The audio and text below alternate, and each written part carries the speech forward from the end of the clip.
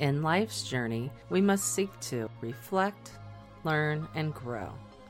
Welcome to the Road to Rediscovery with your host, Aubrey Johnson. Hello, everyone, and welcome to the Road to Rediscovery. I'm your host, Aubrey Johnson. The Road to Rediscovery is about reflecting on past life lessons to learn and grow from them and to take things to the next level and help others who are struggling through dark times. You know, there's a phrase that says it's not about where you're from, but what you're made of. Before our birth, none of us had a choosing of our parents or our home or our lives. Some of us believe in the phrase, playing the hand that you're dealt. And you know, I personally feel there's some truth to that. But what does that mean? Playing the hand that you're dealt. What does that mean? You know, and how do you play that hand if you don't know where you want to be or where you're going or who you even are? You know, in previous episodes, I have introduced my guests to you by giving you a glimpse into some of their background, okay? Well, for my next special guest, words just don't do it justice, not at all. In fact, I'm going to introduce this gentleman with what he is doing now to change lives.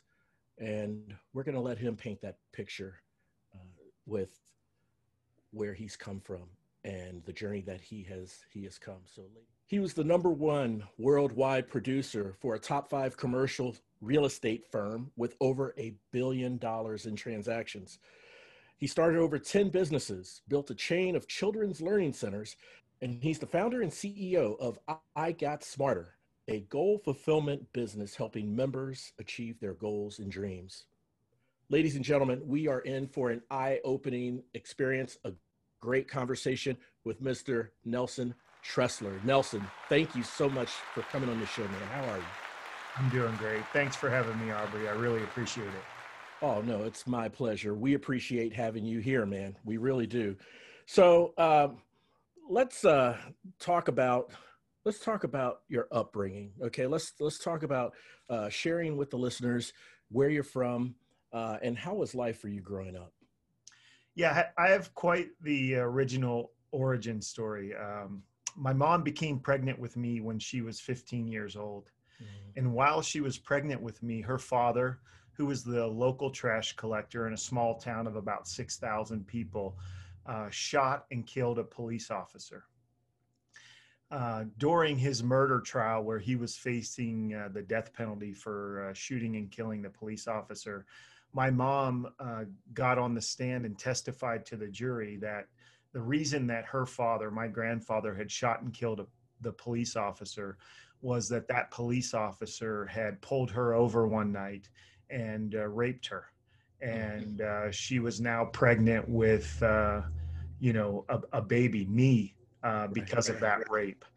And so that's kind of how my life started. And of course, you know, if anyone who is from a small town, they know that everybody knows your business in a small town. And it would have been hard enough, you know, growing up in that small town of the grandson of somebody who shot and killed a police officer.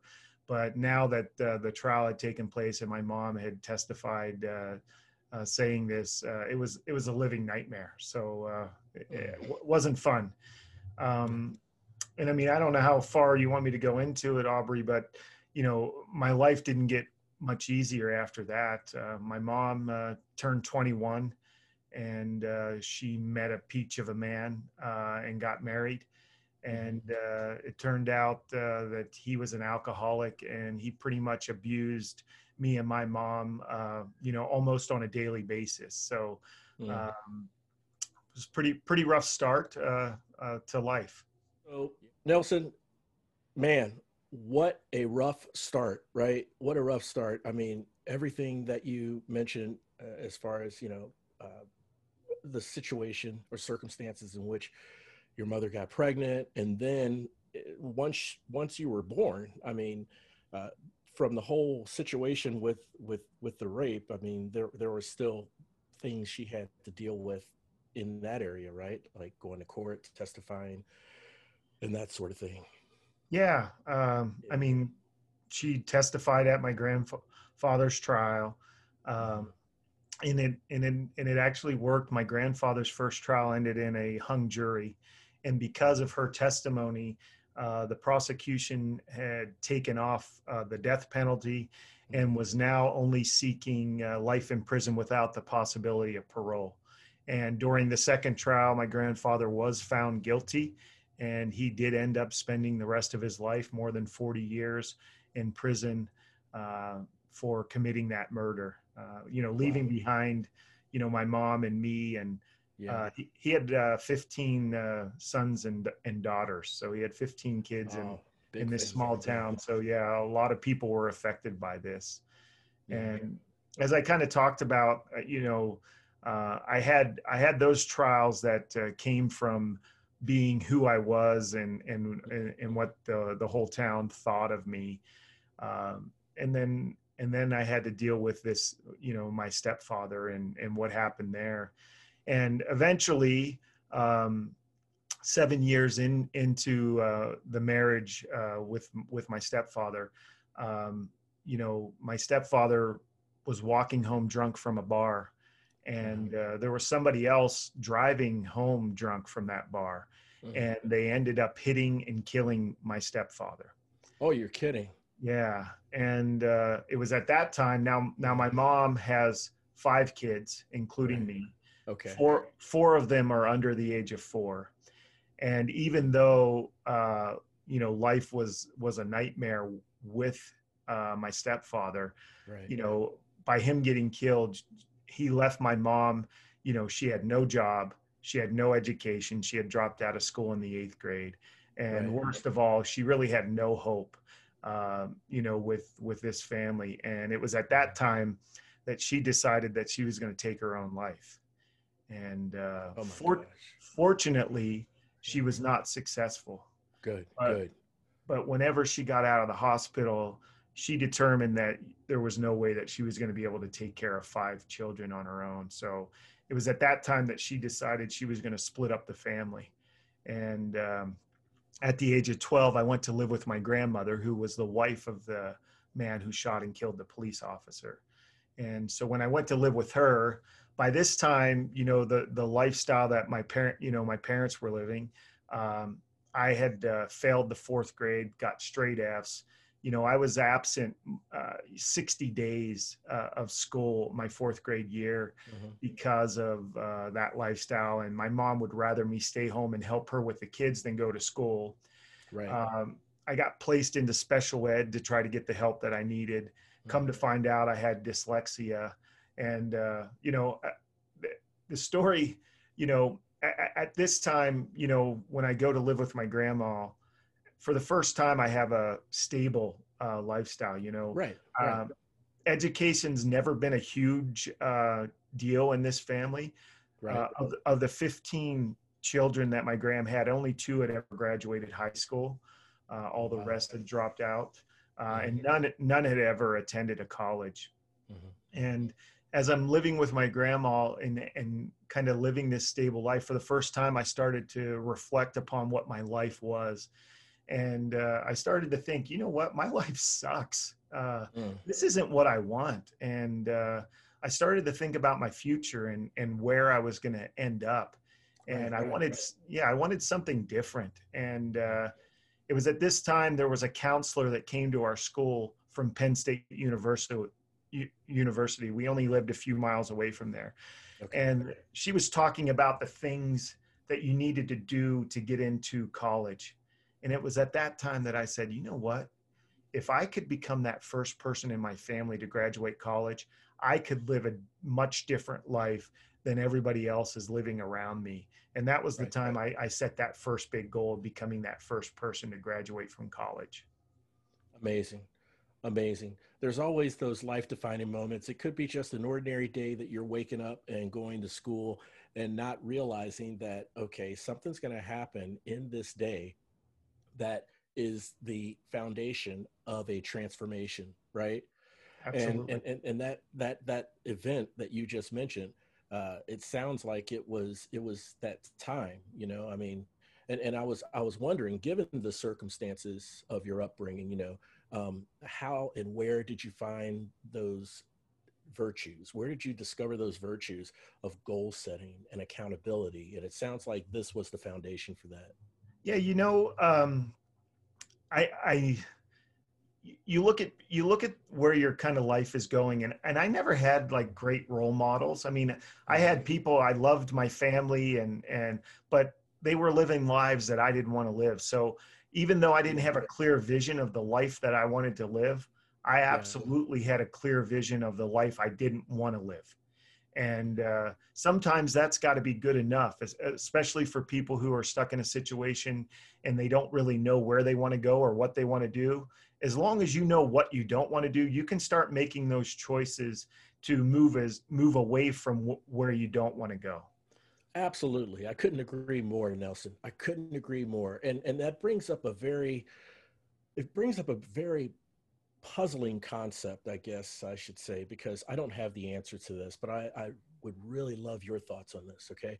Um, in some societies, uh, there's young people, teenagers that grow up as a product in an abusive environment, right?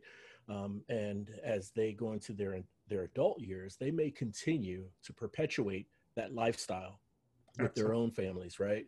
Yeah.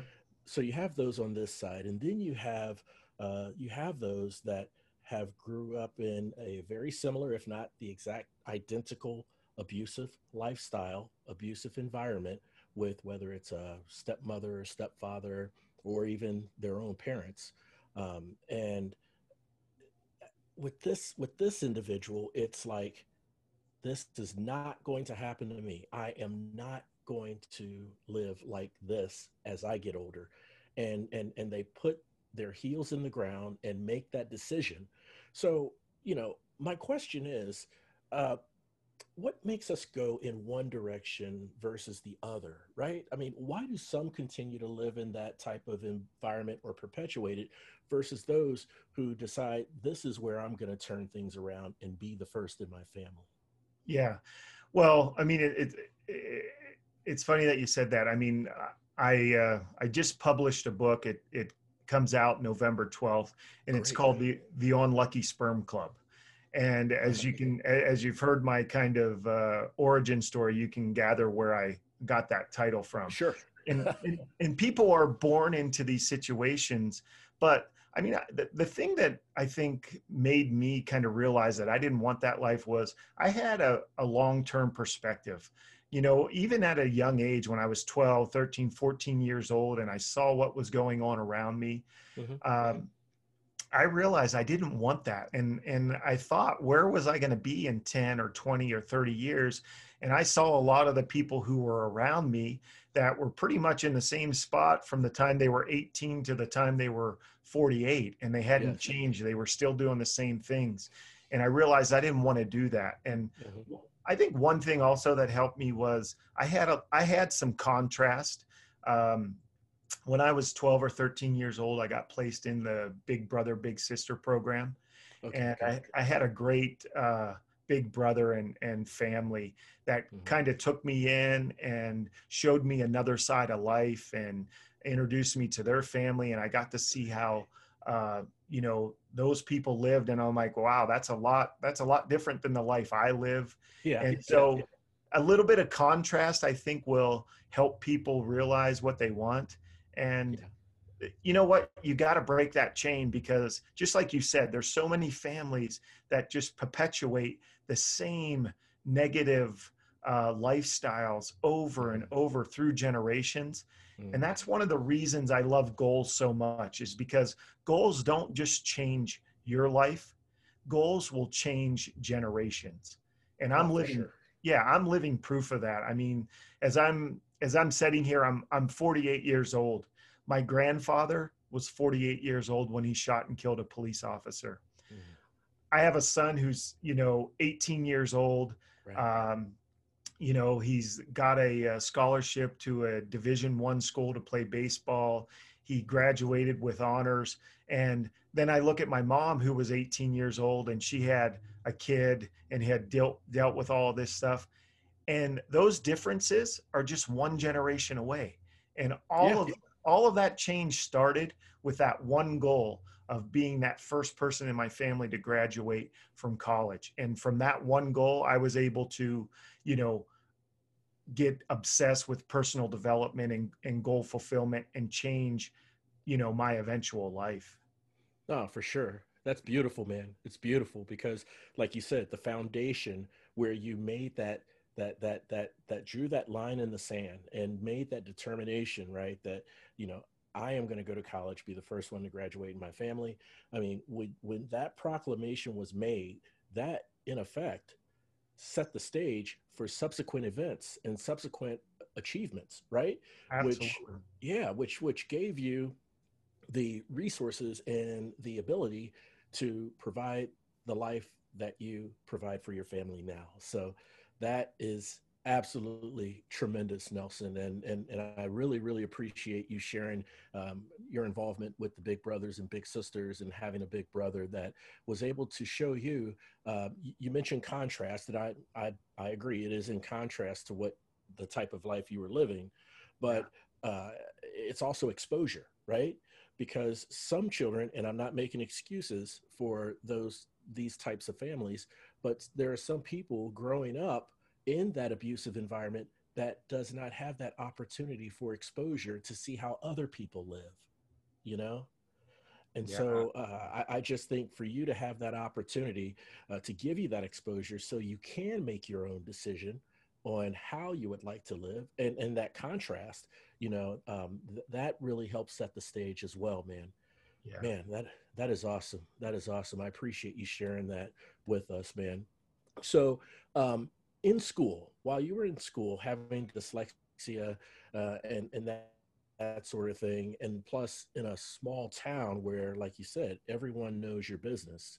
Um, if everyone knows your business and you have this stigma that like kind of walks everywhere, you know, you go Yeah. like an ominous cloud, right? Yeah. Um, these preconceived notions that people have of you because you come from this family that they heard in the news in this small town. Um, what was it like in school? How was your confidence and your self esteem? Um, there had to be some degree of self esteem that you had in to make the proclamation, to make that determination, especially when you had the visitor from, was it Penn State? You said. Yeah. Penn State University Yeah, counseling. when they came to the school, you know, there had to be some degree of self esteem that you've had to gather that information, make that proclamation, but at the same time, not sure how did classmates treat you? Did you have any confidence problems? Well, I mean, I'll share a story with you. In eighth grade, Hmm. it was the first dance that we had, and it was the kind of the first dance where you went and picked up your date, and Yeah. you know, kind of like a mini prom for eighth graders. And Hmm. there was a girl that I had a crush on, and I ended up, you know, asking her to the dance, and she said yes. And the problem was, is you know, I'm living with my grandma at this time, and she doesn't have a car, and you know, Hmm. everybody's car is beat up on my street, my family, and I Hmm. end up, you know, asking one of my aunts who had a new car if I could use it, and then I asked my cousin who was just had turned 16 years old to drive me and my date to the dance. And Nice. I end up going to pick her up. And, you know, I go in there and her parents are very cold towards me. Mm. And I'm trying to figure it out. And they're like, you know, she's back getting ready for the dance. And, you know, they just start asking questions. And then they say, well, who's driving you to the dance? And I'm like, oh, it's my cousin John. And as soon as that happened, they kind of excused themselves and went back to talk to my date. And I could tell there was something wrong. And then the mom came out, and the mom's like, you know what? We have a family event tonight, so we're going to have to stop and pick up. Her name was Megan. A half an hour before the dance is over. And I'm like, oh, you know what? That's fine. I'll just have her bring her home early. And they're like, no, it's on the way through the dance. So it's just easier for us to pick them up. And I'm like, okay, that's fine. And anyhow, we go out and I open the door for them, and they're taking pictures of me and my cousin opening the door for them.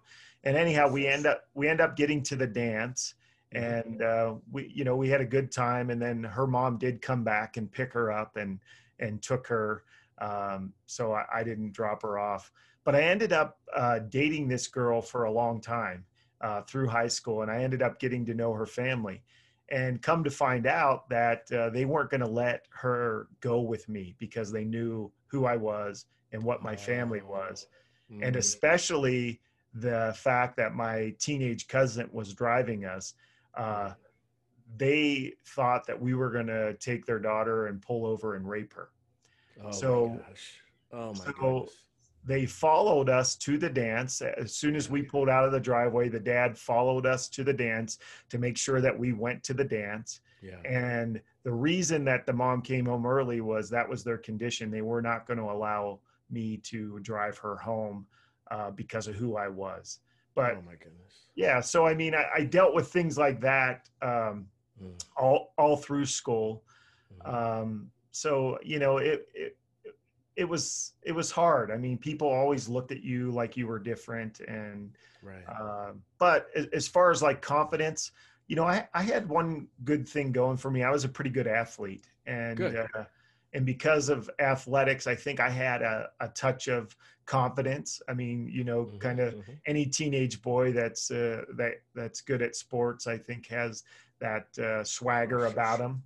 So I had that, and that was what kind of gave me the confidence that maybe I could go to college and play sports. And that was my, kind of way out, is like, okay, this would get me into college. And that's what happened. I had one school that was willing to take a chance on me to go to college. I mean, my grades were not great, but anyhow, I got into college because of sports. And eventually I could only afford to go to school for a year because we didn't have enough money, and I grossly underestimated what it was going to cost to go to college. Right, so I ended up joining the Air Force on the GI Bill. Gotcha. And to get money to go to school. Gotcha. And thank you for sharing that, Nelson, because now I want to kind of turn the page, if you will, and talk about your higher education, the time you spent in the military, and what got you into the entrepreneurial spirit of starting businesses, right? If you can just kind of walk us through that. Yeah, so I joined the Air Force on the GI Bill to get money to go to school. I mean, I was living with my gram at this time. She made $4,800 a year on Social Security. My college I owed $1,000 after the first semester. I owed $3,500 after my second semester. So there was no way I was ever going to be able to afford to go to college. So when I joined the Air Force on the GI Bill and, ended up going to school in the Air Force as much as I could, ended up meeting my wife while I was in the Air Force, and got married with 9 months of service left.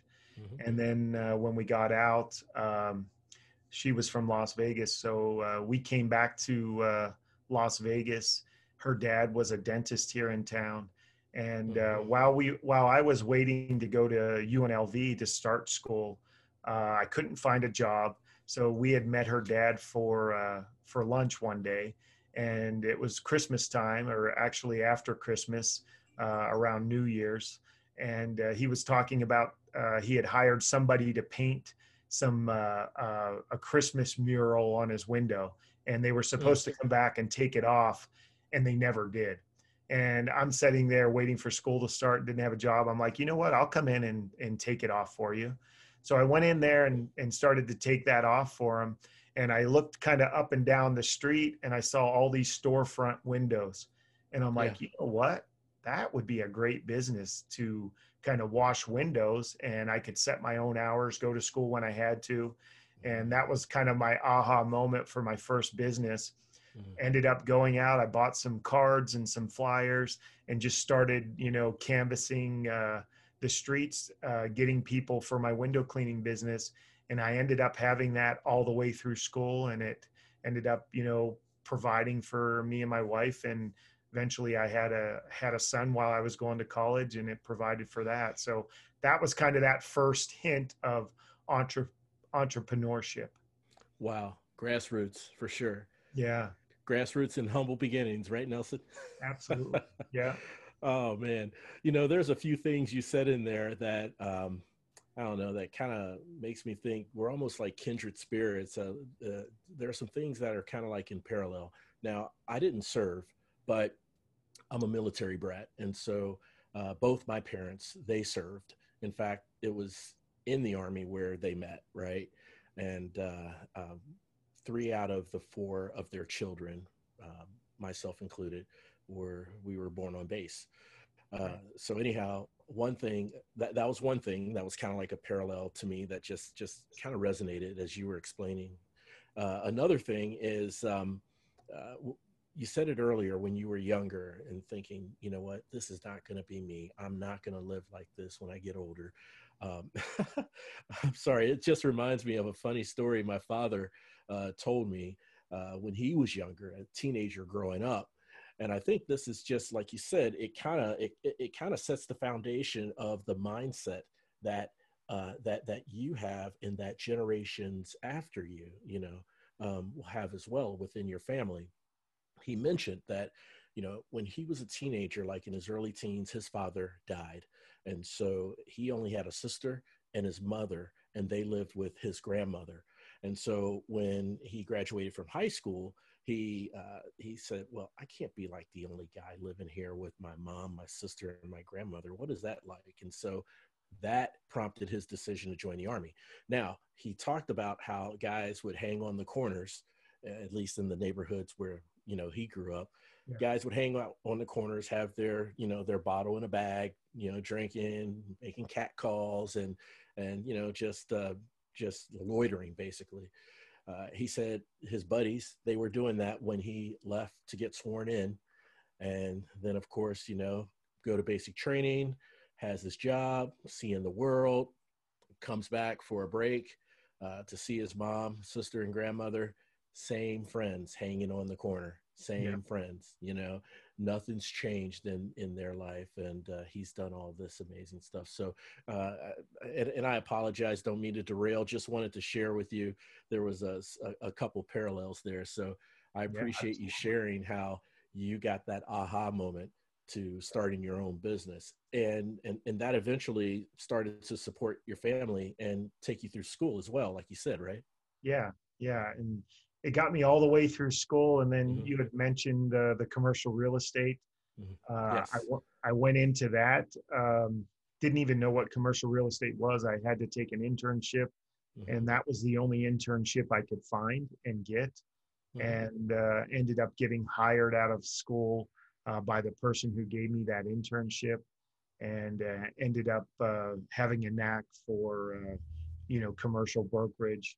And that kind of funneled in, when you have that entrepreneurial spark, that Yeah. kind of opened my eyes to so many other businesses that I eventually started, because I was exposed to all these business owners, and as I was trying to find them space to lease or buildings to buy for their businesses, I was exposed to it. And then I just went forward with great ideas that I thought would work out. And it ended up, going into children's daycare centers, ended up building up a chain of 6 of those in Las Vegas, ended up starting a pet resort, one of the largest privately owned pet resorts in the United States. Wow.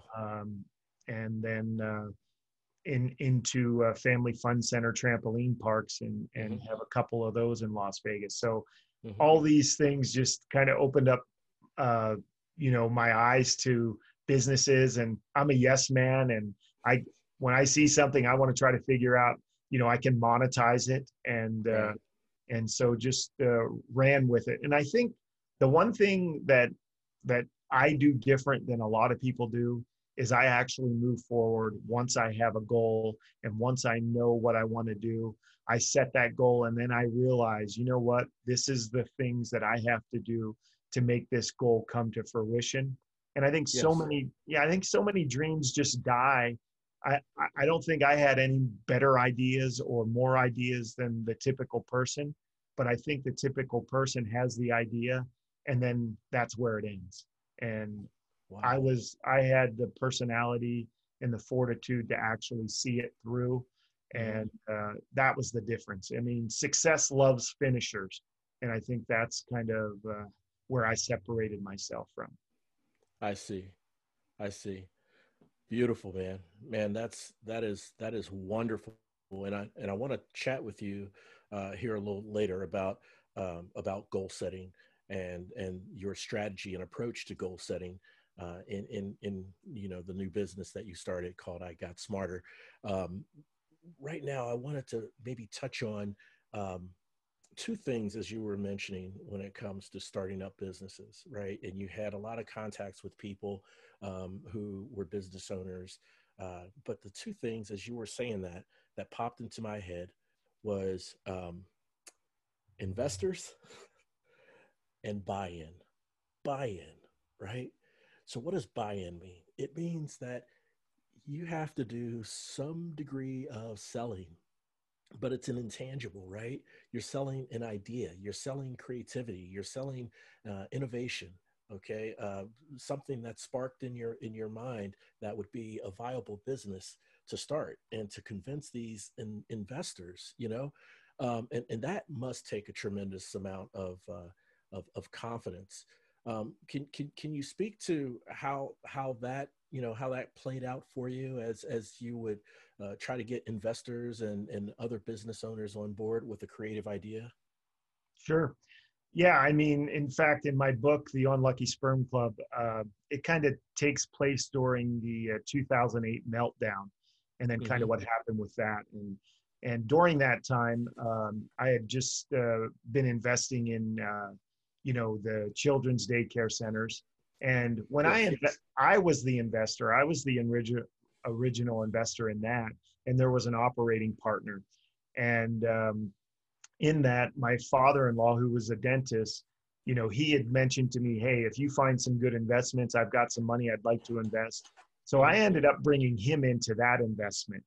And come to find out that our operating partner was embezzling money from us, embezzled over $1 million from, the company. And we ended up, here we were, and we didn't realize any of this because the checks were coming in when the economy was good.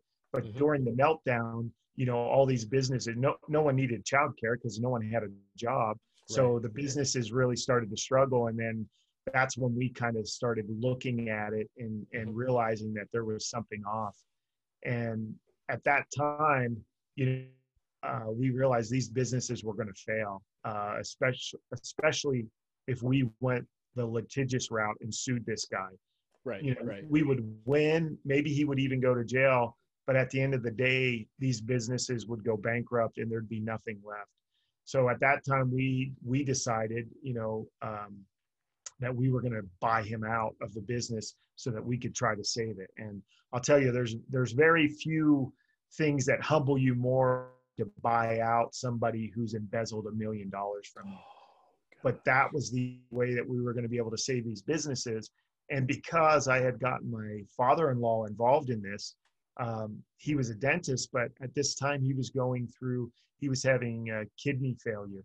And he was going to require a kidney transplant, which was going to force him to quit dentistry. And he had invested most of his savings in these businesses. So we had to figure out a way to do it. So we eventually bought him out. And then here I am running a business that I know nothing about and didn't really care to know anything about. But, that's the thing is when you get investors and it's family money, it heightens the stakes a lot. Oh, of because there was course. no way I wanted my father-in-law to lose money, even though he knew the risk going in. It Right. was still me that brought him the deal. So we did end up turning that business around, and we ended up selling it. And, Good. so my father-in-law got his investment back. Um, No, that's great. Now, yeah, it's one thing to go into an investment where you know the risks, and let's say the business had a valiant fight and had a peak and a valley, and then due to the economy, maybe it goes belly up or it's no more. I right. mean, that's that's the ordinary investment where we know what the risks are, and that's the risk. But it's a completely different thing when you have one of your partners who is embezzling, just totally thumbing their nose at any business ethics whatsoever. So let me get this straight, Nelson. You all decided to just buy him out and keep the business going instead of taking him to court and just pressing charges, right? Yeah, So yeah. no charges were pressed. No, I mean, no. I mean, the situation is, in our agreement, he was in charge of operating the centers. He had signed the Yeah, leases with the shopping centers. right. He had all control. So, Okay. I mean, we could have sued him, and but the centers were all negative cash flow. So Mm, we were having to feed the centers. So, he had put no money into these centers at all. Me and my mm, father-in-law funded 100% of the cash needed to mm. start them. Okay. So he would have walked away, after 5 or 6 or 7 years of making cash flow. He could Mm, have walked away, but he wouldn't have lost any of his own money because he didn't have it. If we right. would have done that, we would have lost our entire investment. So the only way we saw an opportunity to even save any of our investment was Mm. to get him out of the picture. And the only way that he was willing to get out of the picture is if we bought him out, which is what we had to do if we were going to save it. I see. And on this journey, you just had to put that whole event, that whole situation just behind you in that rearview mirror and just keep moving, right? Yeah, you know what? I heard this saying one time is, you know what? If a rattlesnake bites you, you Hmm. have two choices. You can go chase after the rattlesnake and try to kill it, but the chances are you're going to die, or you can seek help and you know get as far away from the rattlesnake as you can. And Mm, I've used that philosophy throughout my whole life. I mean, I don't bear grudges, and I don't burn bridges.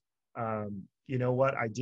I control what I can control, and right. um, I didn't want to use my time and my energy, surrounded by all this negative and going to Right. court and Right. making him pay. I believe in karma, so Yep. I'm sure that guy got what was coming to him, or Sure. he eventually will. So I, Yeah. I let it at that. Gotcha. Gotcha. Man, Nelson, I love your outlook, man. I mean, I have a very similar outlook, right? You want to pay attention to elements and things that you can control, that's in your control, right? And just because something like this happens to you from someone who, say, is less moral, less ethical, that doesn't cause you to lose hope on humanity, right? You still have compassion for your fellow man. You still are willing to help, right? You still have that heart for service, it sounds like. Yeah, absolutely. I mean, we can't lose hope Hmm. for everybody because there's a few bad apples out there. I mean, Exactly. and who knows? I mean, everybody kind of has their point of view with things. So I'm sure people look at some people that they feel they're bad apples, and then there's other people who just love them. So it's all that point of view, and I tend to look for the good in everybody. Yes.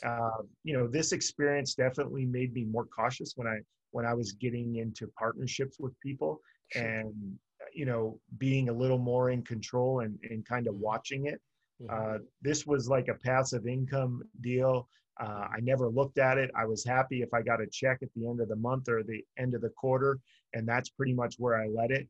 And so I kind of took some of the blame on this, shame on me for not paying closer attention to this, when the times were good. But what you tend to find out is, cash flow will cover up a lot of things. And then when things go bad, that's when things start to really rear their head. Yeah. Yep. And that's what happened here. Yeah, I got you. Wow.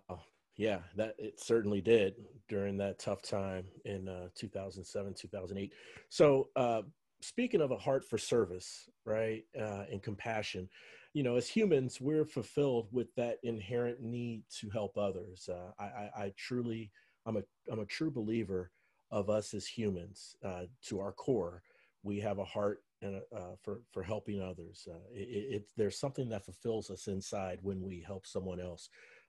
Tell me, what drives you in helping others? You know what? I believe so much in service. I mean, it's built into our program. I Got Smarter is, looking to provide some service each and every day. And I mean, that's been I look back at my life and I look at all the people who served me who didn't have to. I mean, I told you the story of my big brother.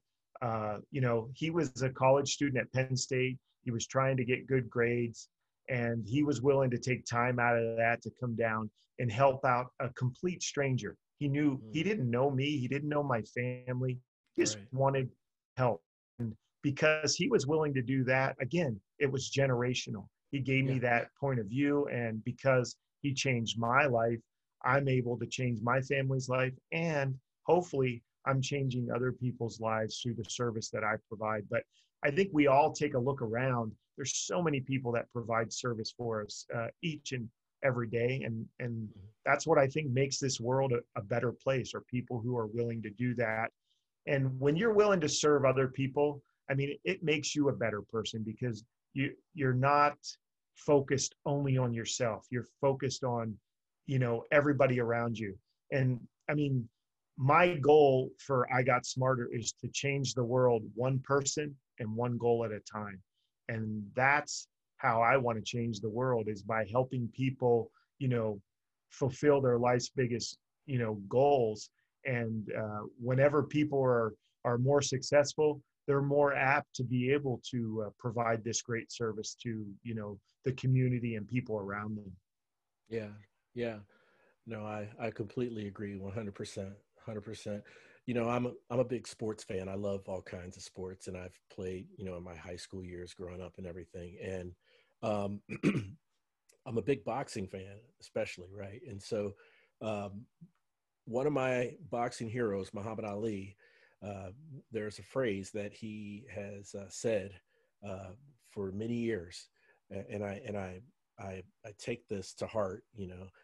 He said that service to others is the rent that you pay for your place in this world. Absolutely. I agree 100% with that. So do I, completely. So let's talk about I Got Smarter. Tell us about the business, but specifically, if you can start with what inspired you to start this endeavor. Yeah. So I was fortunate enough, the pet resorts that we started and grew, we ended up exiting that business. And when we exited it, it gave me the opportunity to, you ever hear people say, what would you do if money was no longer the object? Yeah. And that sale kind of put me in that situation. And as I was sitting there thinking, I mean, I'm 46 or 47 years old at the time. And I would definitely, it's not in me to retire and go play golf and do that. I mean, that works for some people. It's definitely not my mindset or what I wanted to do. I mean, I still felt like there was a lot left for me to do.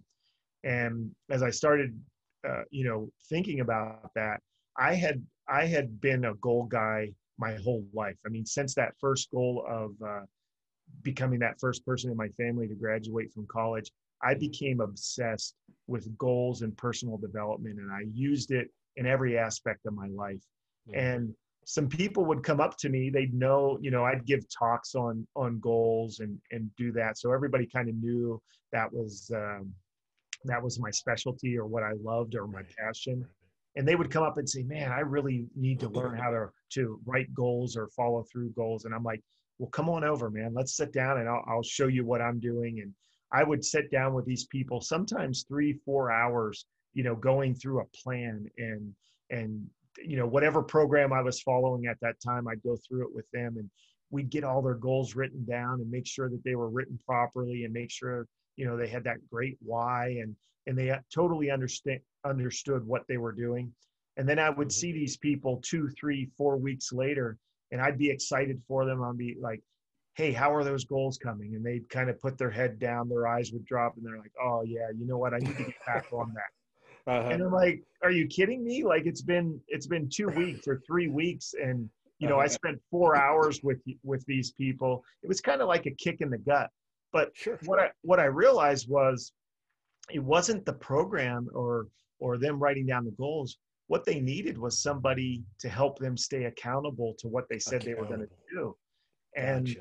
so after, 2 or 3 of these people had done this, I became some of these people's accountability partner. Mm-hmm. And what I realized was, not only were they sticking to their goals and doing a much better job, I realized I was sticking to my goals better. And I kind of, counted myself as one of those people who really knew how to stick to goals. But this took my goal achievement to a whole nother level, because I knew these people were watching me and I was watching them. And eventually I became, accountability partners with 4 people. And it ended up being too big of a task for me. I ended up, being an accountability partner, and I focused more on them than I focused on my own goals. And then one day I had this aha moment. It's like, you know what? I'm just going to form a group. There's so many people out there that I've talked about goals with. I'm going to form this accountability group with all these people, and we'll rotate partners, and I'll come up with a program to help all these guys. And I eventually did that. And these were good, these were good men, good, successful men, doctors and lawyers and business owners. And then there were other people in there who were struggling. It was during the downturn, so some people had lost their jobs. But regardless of what station in life people were in, everybody did better. And when I knew I was onto something, I would see these guys' wives either at the supermarket or at church or something like that, and they would come up to me and they'd say, Nelson, whatever you do, you can never stop this group. My husband is a different man. Nice. Never stop this group. And because these guys were all good guys, but all of a sudden, they were focusing on their families and their kids and becoming better husbands and better fathers. And, and the wives were really realizing this. And then when I knew I was onto something, all the wives of the people in our group, they formed their own goal group. And really? Yeah. And were, following the same program that their husbands were, because of the difference that they saw in them. And that's when I said, you know what, if I could ever just do something, this is what I want to do. I want to come up with a program that helps people, achieve their goals. I saw what a huge difference it was. And that's when I came up with, I actually, the first company, and the company we still have, it was called 6 Months to Success. But that company, it was based around people meeting in groups. And with the pandemic, we were just building up momentum, when the pandemic halted people meeting in groups. And as it goes with a lot of businesses, you have to pivot. And so we decided, you know what, we need to make this more of a virtual thing. And that's when our program within 6 Months to Success was called I Got Smarter. And so we used that same program, but we geared it more towards the app that we used and people working together virtually. So they didn't have to meet in groups, and they could invite a success partner that can see when they're achieving their to-do list and their goals. And, we call them success partners. And there is a different level when you know somebody is watching you, and these success partners aren't holding you accountable. That's not their job. They have their own goals, but what they are doing is they're helping you stay accountable to do what you said you were going to do. So it's self accountability. I see. I see. Wow, what a beautiful model, man. That's a great model, and you did exactly as all other businesses had to do. Like you said, you had to pivot given the pandemic, right? And still make this something of value Yeah. to people who want to get things done. And I love how you shared the feedback from the wives, right? Yeah. There's a whole trickle effect behind what you were doing. They had goals. You've worked with them as far as keeping them accountable with their goals. It helped you in keeping accountable with yours. And then as they are being held accountable to their goals, they're reaching their goals. It's probably saving time on their calendar to where they can dedicate more attention to their family. So it's this whole trickle effect, right? Cause and effect that takes place that eventually becomes noticeable to the wives. Oh yeah. And I mean, a lot of people, when they think of goals, they either think like business goals or physical goals. I mean, we have goals in every area of our lives. And some of those are relationship goals, they're family goals, they're spiritual goals, Right. so we have goals in all areas of our lives. And when you start to focus on those goals and you start, planning out your day and realizing what you need to do in order to achieve that goal, if it's a relationship goal and, you know, your goal is to have a better relationship with your wife or your kids, each morning you're sitting down and planning like, okay, what can I do today to have a better relationship with my wife? And now you're living life with purpose. There you go. That's right. You have that hyper focused on what you want to accomplish. And unfortunately, a lot of times, our relationships with our family kind of get pushed down, the ladder of priorities, and we kind of take that for granted. But with this program, you definitely, if you fail in the home, when we've all had issues in the home and we've all struggled there, that affects every part of our life. So does. yeah, so I mean, we teach, to really focus on that relationship goal, and everything else kind of stems from that. But we need to really focus on all those goals. And you kind of talked about, pivoting during this time. And the one thing that I realized was it wasn't my goal to have a specific company with a specific model. My vision was that I truly wanted to change the world one person and one goal at a time. And I knew what my vision was, and then I knew what was going on in the economy. So I had to pivot. I had to change my model a little bit. But that's what a lot of business owners have to realize is when they go into starting a business, they need to understand what their why is and what their vision is. And a lot of times you're going to pivot. And by the time you get done with your business, it's not going to resemble what you originally thought it was going to. Gotcha. Yeah, there's so much truth to that. I mean, you have an original vision of what something is going to be like, and it could be a number of things, right? A number of variables that causes something that you vision not to be exactly what it is when you get the end result, right?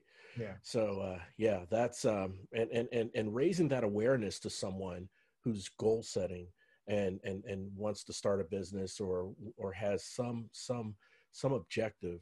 I think that's incredible and very, very important to know starting out, that whatever you wind up with is not going to be 100% exactly what you envision, but you'll be happy with it because you put in all the work.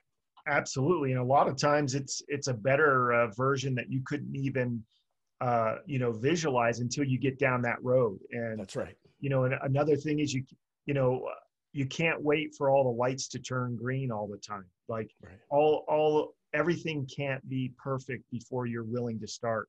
I mean, that's the one thing, again, that I think I've kind of have in my mindset is I get started and, I think things work their way out as you get down the road. as opposed to, okay, I'm going to figure out every, cross every T and dot every I before I even get started. And then, things die by, analysis by paralysis, paralysis Right. by analysis. And Right. so, Yeah, man, I love that phrase you just said there, Nelson. You can't wait for all the lights to turn green.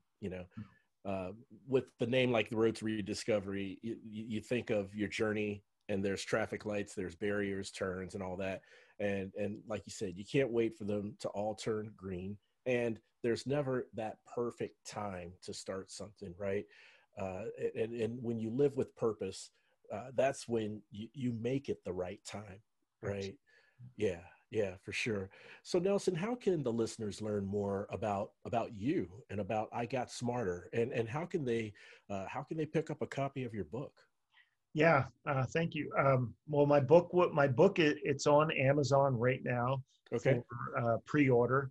It will be released November 12th. So okay, you can go there. The Unlucky Sperm Club is what it's called. And it's a memoir slash personal development book. So it's got a great story, but at the end of every chapter, there's the lessons that I've learned from those stories. So beautiful. I'm very proud of it. I mean, it's definitely been a labor of love, Hmm. and so I'm happy for that. And then I Got Smarter. You can go to igotsmarter.com, uh, and the app is on the App Store. Just type in "I Got Smarter," all one word, Hmm. and you can also go to nelsontressler.com to learn more about the book and I Got Smarter. Wonderful, wonderful. Thank you so much, Nelson. I will make sure that we include all of the direct links to the book, to the websites, and even to the apps on the episode show notes, so our listeners can directly access all of that information from the show notes as they are listening to the episode. Fantastic, man. So, Nelson, last thing I wanted to ask you about your family life. How's family life for you, and what lessons from your journey have you taught your sons? Yeah, I I pinch myself. Like I can't even believe, I've been married to my best friend. We're going to be celebrating our 25th wedding anniversary in January. Wow, wow. We're Congratulations. Thank you. I mean, we're raising three awesome young men, Hmm. Hmm. that are just, they motivate me every single day and amaze me every single day. And I mean, I've taught the lessons that I've kind of learned. And you know what? My kids are kind of being raised at the opposite end of the spectrum.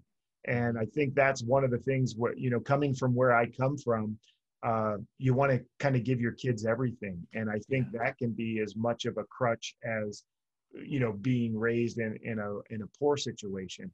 Oh yeah. So Yeah. with my kind of experience, I've been, letting my kids know how fortunate they are and how Hmm. unfortunate other people are. Hmm. And my son, actually, my 17-year-old son, and also I have a 22-year-old son.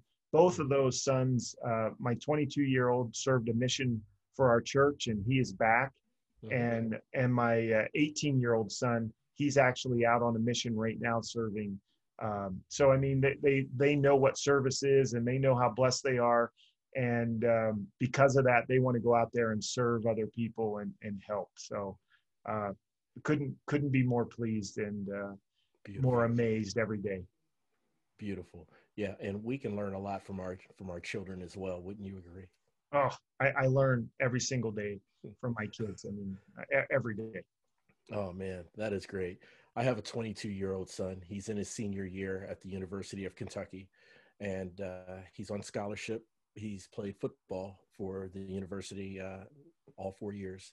Well, Nice. he redshirted, but now he's fifth year senior. But yeah, I mean, uh, I still learn from him, and he motivates me. Especially when it comes to physical activity, right? Right. Working out, jogging, lifting Yep. weights, stuff like that. So yeah, our children motivate us as well. So Well, that's why we do it, right? It We is. do it to raise a better generation, Yeah. and hopefully the world's better off because of that. So 100%. I think it's our job as parents to raise our children to become better than we were at that absolutely, age, you know. So, and if you feel that way, that your child has reached that point, then I think we've done our job. Awesome, absolutely, yeah. awesome, Nelson, man. Thank you so much for being on the show, man. I've loved sharing and having you share your story, painting the picture from where you came from to what you're doing now and how you're changing lives of so many people, man. I really appreciate you being on the show. Aubrey, thanks for having me. It was a great conversation, and really enjoyed it. Oh, thank you. Likewise, for sure. So now we're going to go into a segment I like to call Three for the Road. In Three for the Road, that's where I would love to ask you three random yet thought provoking questions that I challenge my guests to answer in 5 words or less. So, what Uh-oh. do you think, Nelson? You think you're up for it? I'll try it.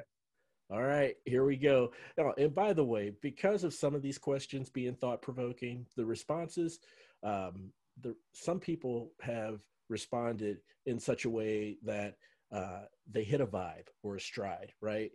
And they're going down something very deep and very value add when it comes to being profound.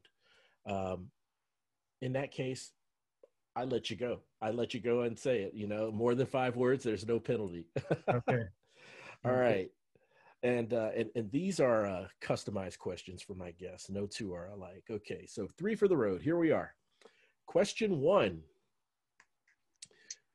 You're a sports fan and you're an athlete, so we know in all sports there are highs, there are lows, there's peaks, there's valleys, amazing victories, right, and devastating defeats for sure. So, um, what sport would you think closest relate to your personal life journey? Uh, Professional wrestling, probably. Wrestling, huh? Yeah, getting the chokehold and Yeah, other things. it was a rough journey. So Mhm. I would say professional wrestling. All right. Okay. Number two. This one may sound a little more business related. You were tasked to manage a huge project with a high demand to deliver with three elements. And we know what those are: timeliness, quality, and low cost. But you can only deliver two of the three. Which would you choose? Definitely timely. Mhm. Uh, what was the second one? I'm sorry. Quality and low Oh, cost. well, I would say quality first, absolutely, and Mhm. then and then timely, because Gotcha. you know, yeah, Yeah. Yeah. Uh, you want to deliver on time, and you want the customer satisfied with the end product, right? absolutely. I mean, people price is rarely the deciding factor when it comes to somebody deciding to purchase or not. Gotcha. Smart move. Smart move. Awesome. Number three for the road. Fill in the blank. I'm going to draw a scenario for you. It's a clear, mild, sunny day. Your family is healthy and happy. All financials are secure and all is right in the world of Nelson Tressler. You are on a boat floating on a calm lake. You smile, you take a deep breath, and you say, Thank you.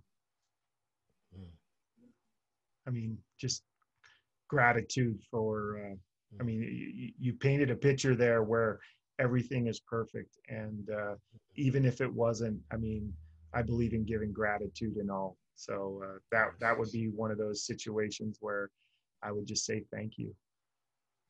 Beautiful. Beautiful. Two simple words that says so much, man. Yeah, And I truly, truly believe and I felt that as you said it. So thank you for sharing that And yeah, so that's pretty much 3 for the road. Oh, good job, Nelson. All right, man. Awesome. Well, Nelson, I want to thank you again for coming on the show. And, I always believe, I mean, with extraordinary people such as yourself, the work that you're doing, changing lives for so many people in the world, teaching people how to set goals and hold themselves accountable, absolutely amazing. I would love to have what I call a sequel conversation with you some months down the road, if you don't mind. Anytime, Just to yeah. see, is that okay? Yeah, anytime. It was loved being on the show. So anytime, I'd be happy to be back on as many times as you want me. Oh, fantastic, Nelson. Thank you so much. And once again, I'm going to make sure that we have all of Nelson's direct links to nelsontressler.com, as well as the Amazon link to the pre-order of his book, The Unlucky Sperm Club, set to release on November 12th. Is that right, Correct. Nelson? Yep. Yep. Okay, fantastic. Also, igotsmarter.com to learn more about goal setting, to become part of Nelson's crew in self-accountability. That is where you want to go, because that will help you lead your life with purpose. So please, please look for those direct links coming up in the episode show notes when this episode releases. Nelson, thanks again for coming on, man. Really, really appreciate it. And I want to thank all of you for tuning in and listening.